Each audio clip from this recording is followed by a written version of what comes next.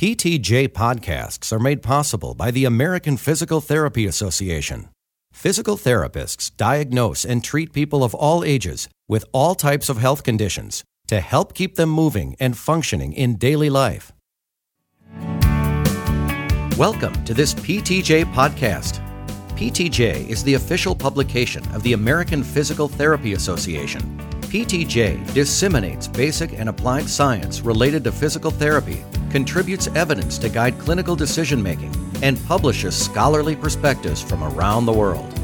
And now, your host, Donovan Stutel.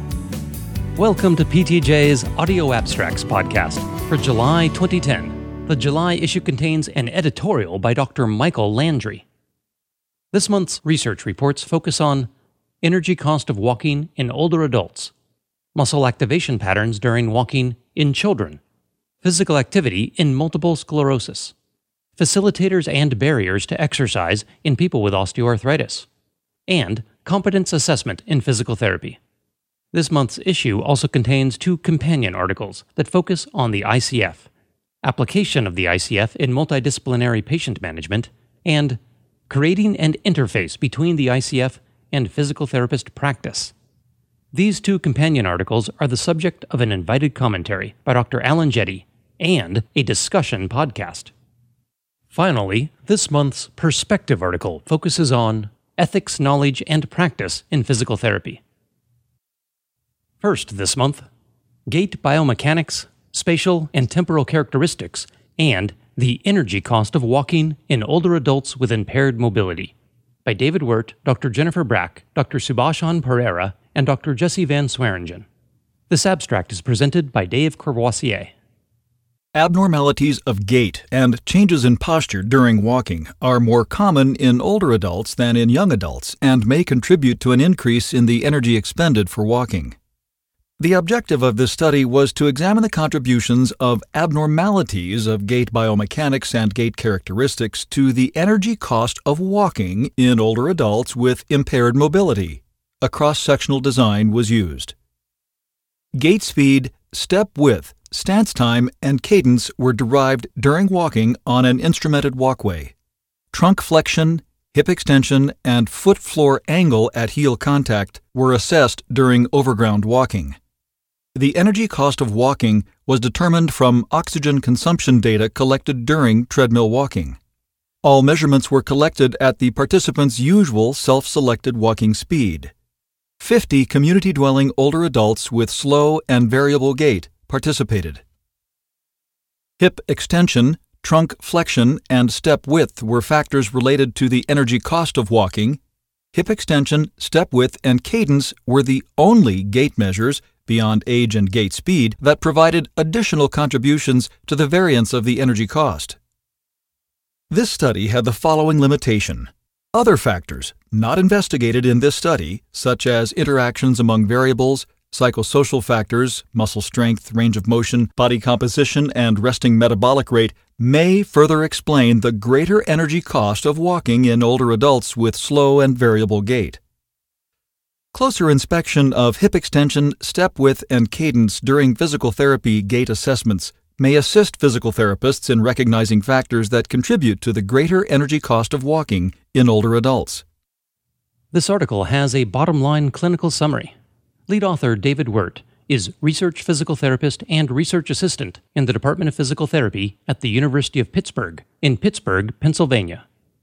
Next, trunk and hip muscle activation patterns are different during walking in young children with and without cerebral palsy, by Dr. Laura Prosser, Dr. Samuel Lee, Dr. Ann Van Sant, Dr. Mary Barb, and Dr. Richard Lauer. Poor control of postural muscles is a primary impairment in people with cerebral palsy. The purpose of this observational study was to investigate differences in the timing characteristics of trunk and hip muscle activity during walking in young children with cerebral palsy compared with children with typical development. 31 children, 16 children with typical development, and 15 with cerebral palsy participated in this observational study. The participants had an average of 28.5 months of walking experience. Electromyographic data were collected from 16 trunk and hip muscles as the participants walked at a self-selected pace.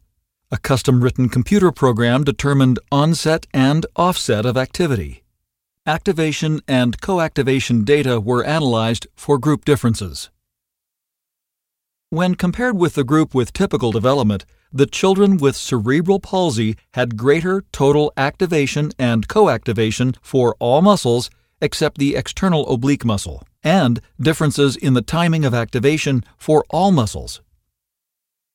The implications of the observed muscle activation patterns are discussed in reference to existing postural control literature. The article discusses the following limitations: the potential influence of recording activity from adjacent deep trunk muscles, as well as the influence of the use of an assistive device by some children with cerebral palsy.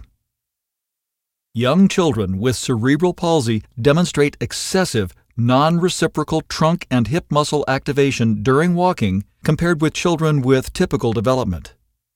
Future studies should investigate the efficacy of treatments to reduce excessive muscle activity and improve coordination of postural muscles in cerebral palsy.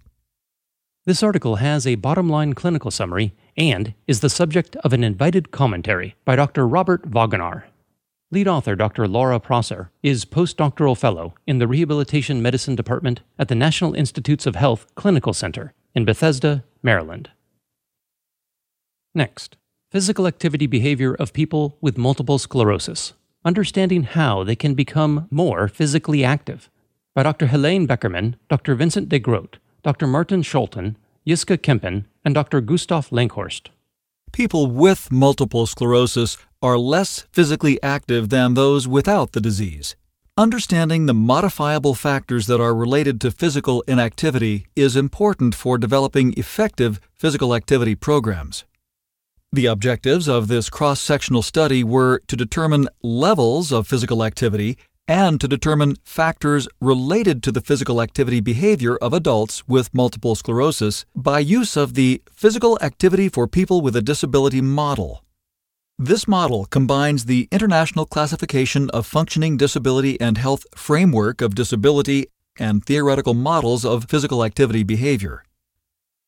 The study participants were 106 people who had multiple sclerosis and who, since their definite diagnosis, had been participating in a prospective cohort study.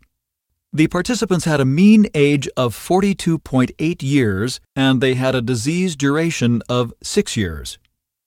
Physical activity was assessed with the short questionnaire to assess health-enhancing physical activity. The independent roles of disease characteristics and demographic, cognitive behavioral, and environmental factors were determined with reliable and valid questionnaires. The median total level of physical activity of participants with multiple sclerosis was 10.68 metabolic equivalents by hour per day. On average, participants spent 30 hours per week on activities with metabolic equivalents of 2 or more. The regression models predicting physical activity behavior on the basis of demographic and disease-related variables explained more variance than the models based on cognitive behavioral and environmental variables. Combining significant variables yielded a final regression model that explained 37% of the variance in physical activity. Significant determinants were disease severity, a disability pension, and having children to care for. One limitation of the study was that changes in physical activity behavior were not measured. Participants with multiple sclerosis were less active if their disease was more severe, if they received a disability pension, or if they had children to care for. The physical activity for people with a disability model was helpful in understanding the physical activity behavior of participants with multiple sclerosis. This article has a bottom-line clinical summary. Lead author Dr. Helene Beckerman is senior researcher in the Department of Rehabilitation Medicine at VU University Medical Center and at the MJO Institute for Health and Care Research at VU University and VU University Medical Center in Amsterdam, the Netherlands.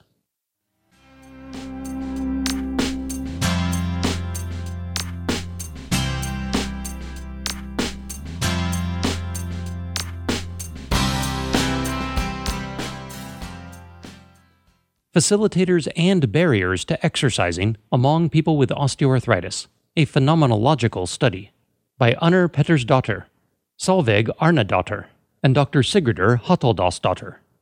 Evidence indicates that regular exercise improves the well-being of individuals with osteoarthritis.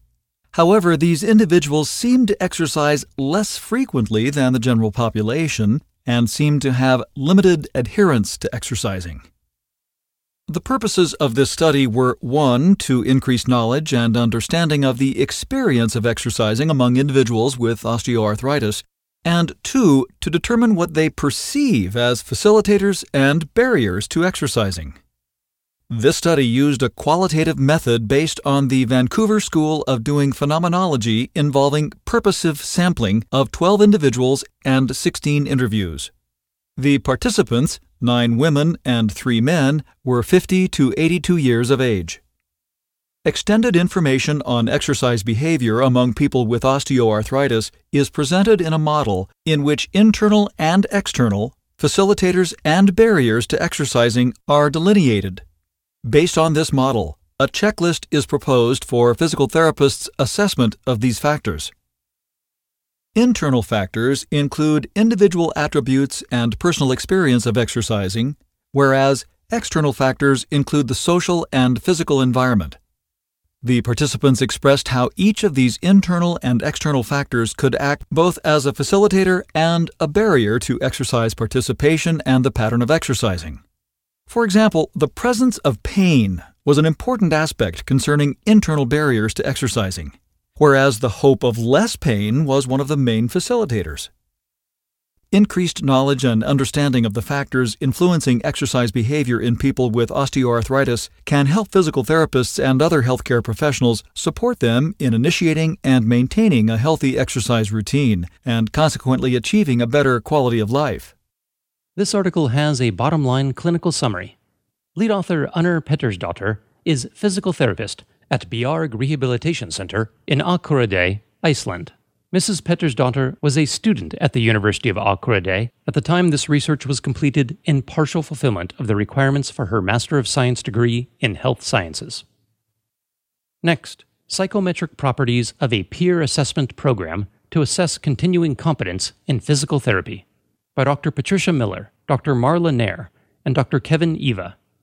The College of Physiotherapists of Ontario implemented an on-site assessment to evaluate the continuing competence of physical therapists. This psychometric study was undertaken to examine the reliability of the various tools used in the on-site assessment and to consider the relationship between the final decision and demographic factors. 63 trained peer assessors visited 106 randomly selected physical therapists in their workplace. 53 physical therapists were examined by 2 assessors simultaneously. The assessment included the following: a review of practice issues, record keeping, billing practices, the physical therapist's professional portfolio, and a chart-stimulated recall process. The Quality Management Committee made the final decision regarding the physical therapist's performance using the assessor's summary report. Generalizability theory was used to examine the inter-rater reliability of the tools. Correlation coefficients and regression analyses were used to examine the relationships between demographic factors and performance. 88% of the physical therapists completed the program successfully, whereas 11% required remediation and 1% required further assessment. The inter-rater reliability of the components was above 0.70 for 2 raters evaluations, with the exception of billing practices. There was no relationship between the final decision and age or years since graduation. Limitations of the study include a small sample and a lack of data on system-related factors that might influence performance. The vast majority of the physical therapists met the professional standards of the College of Physiotherapists of Ontario. Reliability analysis indicated that the number of charts reviewed could be reduced. Strategies to improve the reliability of the various components must take into account feasibility issues related to financial and human resources. Further research to examine factors associated with failure to adhere to professional standards should be considered. These results can provide valuable information to regulatory agencies or managers considering similar continuing competence assessment programs. Lead author Dr. Patricia Miller is Associate Clinical Professor at the School of Rehabilitation Science and currently holds the Raymond and Margaret Labarge Postdoctoral Fellowship for Research and Knowledge Application for Optimal Aging at the School of Social Work, both at McMaster University in Hamilton, Ontario, Canada.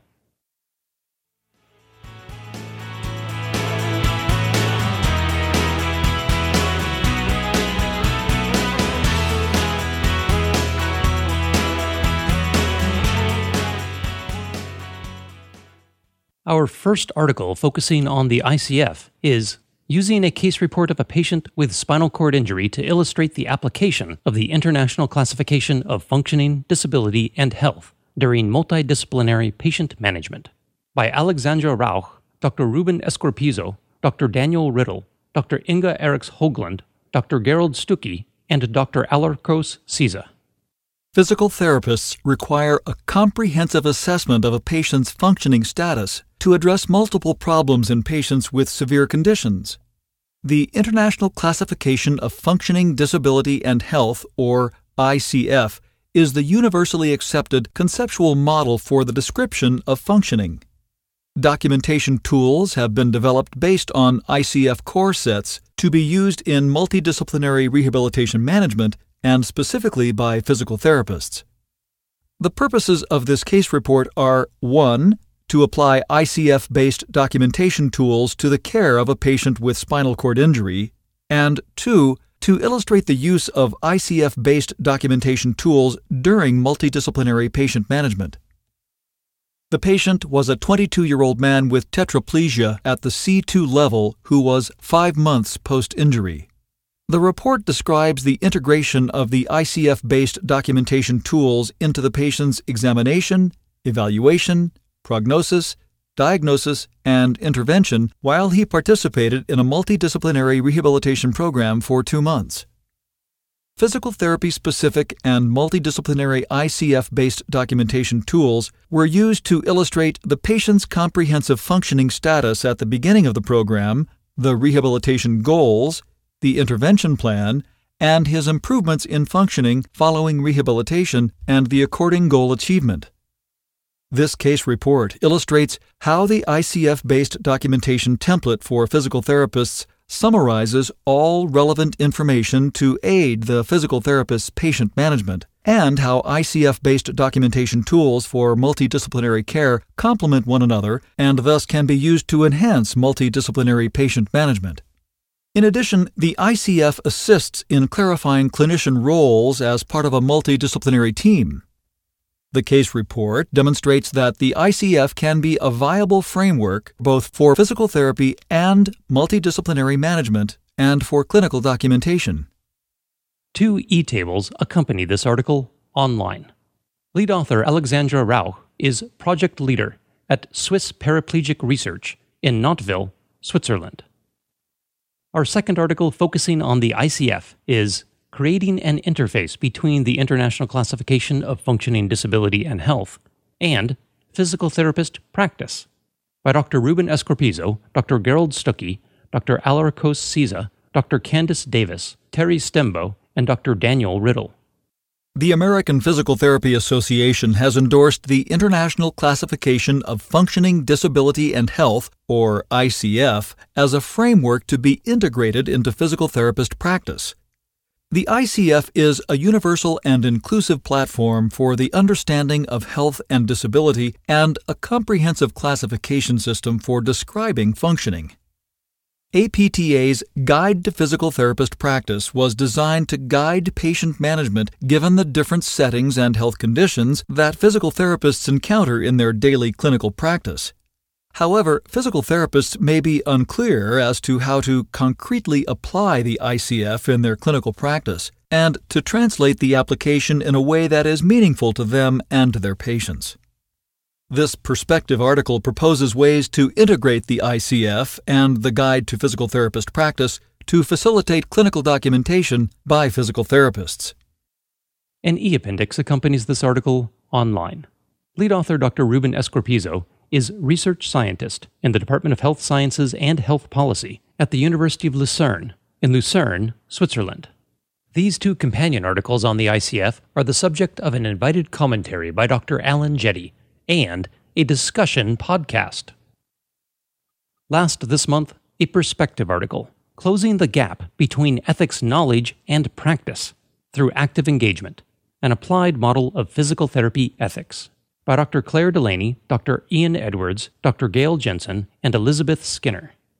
Physical therapist practice has a distinct focus that is holistic or patient-centered, and at the same time is connected to a range of other providers within healthcare systems.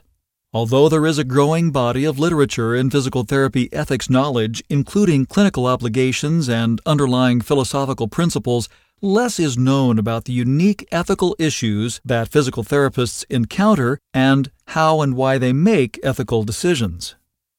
As moral agents, physical therapists are required to make autonomous clinical and ethical decisions based on connections and relationships with their patients, other healthcare team members, and health institutions and policies. This article identifies specific ethical dimensions of physical therapist practice and highlights the development and focus of ethics knowledge in physical therapy over the last several decades. An applied ethics model called the active engagement model is proposed to integrate clinical and ethical dimensions of practice with the theoretical knowledge and literature about ethics. The active engagement model has 3 practical steps: to listen actively, to think reflexively, and to reason critically. The model focuses on the underlying skills, attitudes, and actions that are required to build a sense of moral agency and purpose within physical therapist practice, and to decrease gaps between the ethical dimensions of physical therapist practice and physical therapy ethics knowledge and scholarship. A clinical case study is provided to illustrate how the ethics engagement model might be used to analyze and provide insight into the ethical dimensions of physical therapist practice. This article is the subject of an invited commentary by Professor E. Lynn Geddes. Lead author Dr. Claire Delaney is Senior Lecturer in the Department of Physiotherapy at the School of Health Sciences at the University of Melbourne and is Clinical Ethics Fellow at the Children's Bioethics Centre at the Royal Children's Hospital, both in Melbourne, Victoria, Australia. Thanks for listening. This has been a production of Science Audio, online at www.scienceaudio.net. We always appreciate your feedback. You can email ptj@scienceaudio.net or leave a voicemail at 626-593-7825.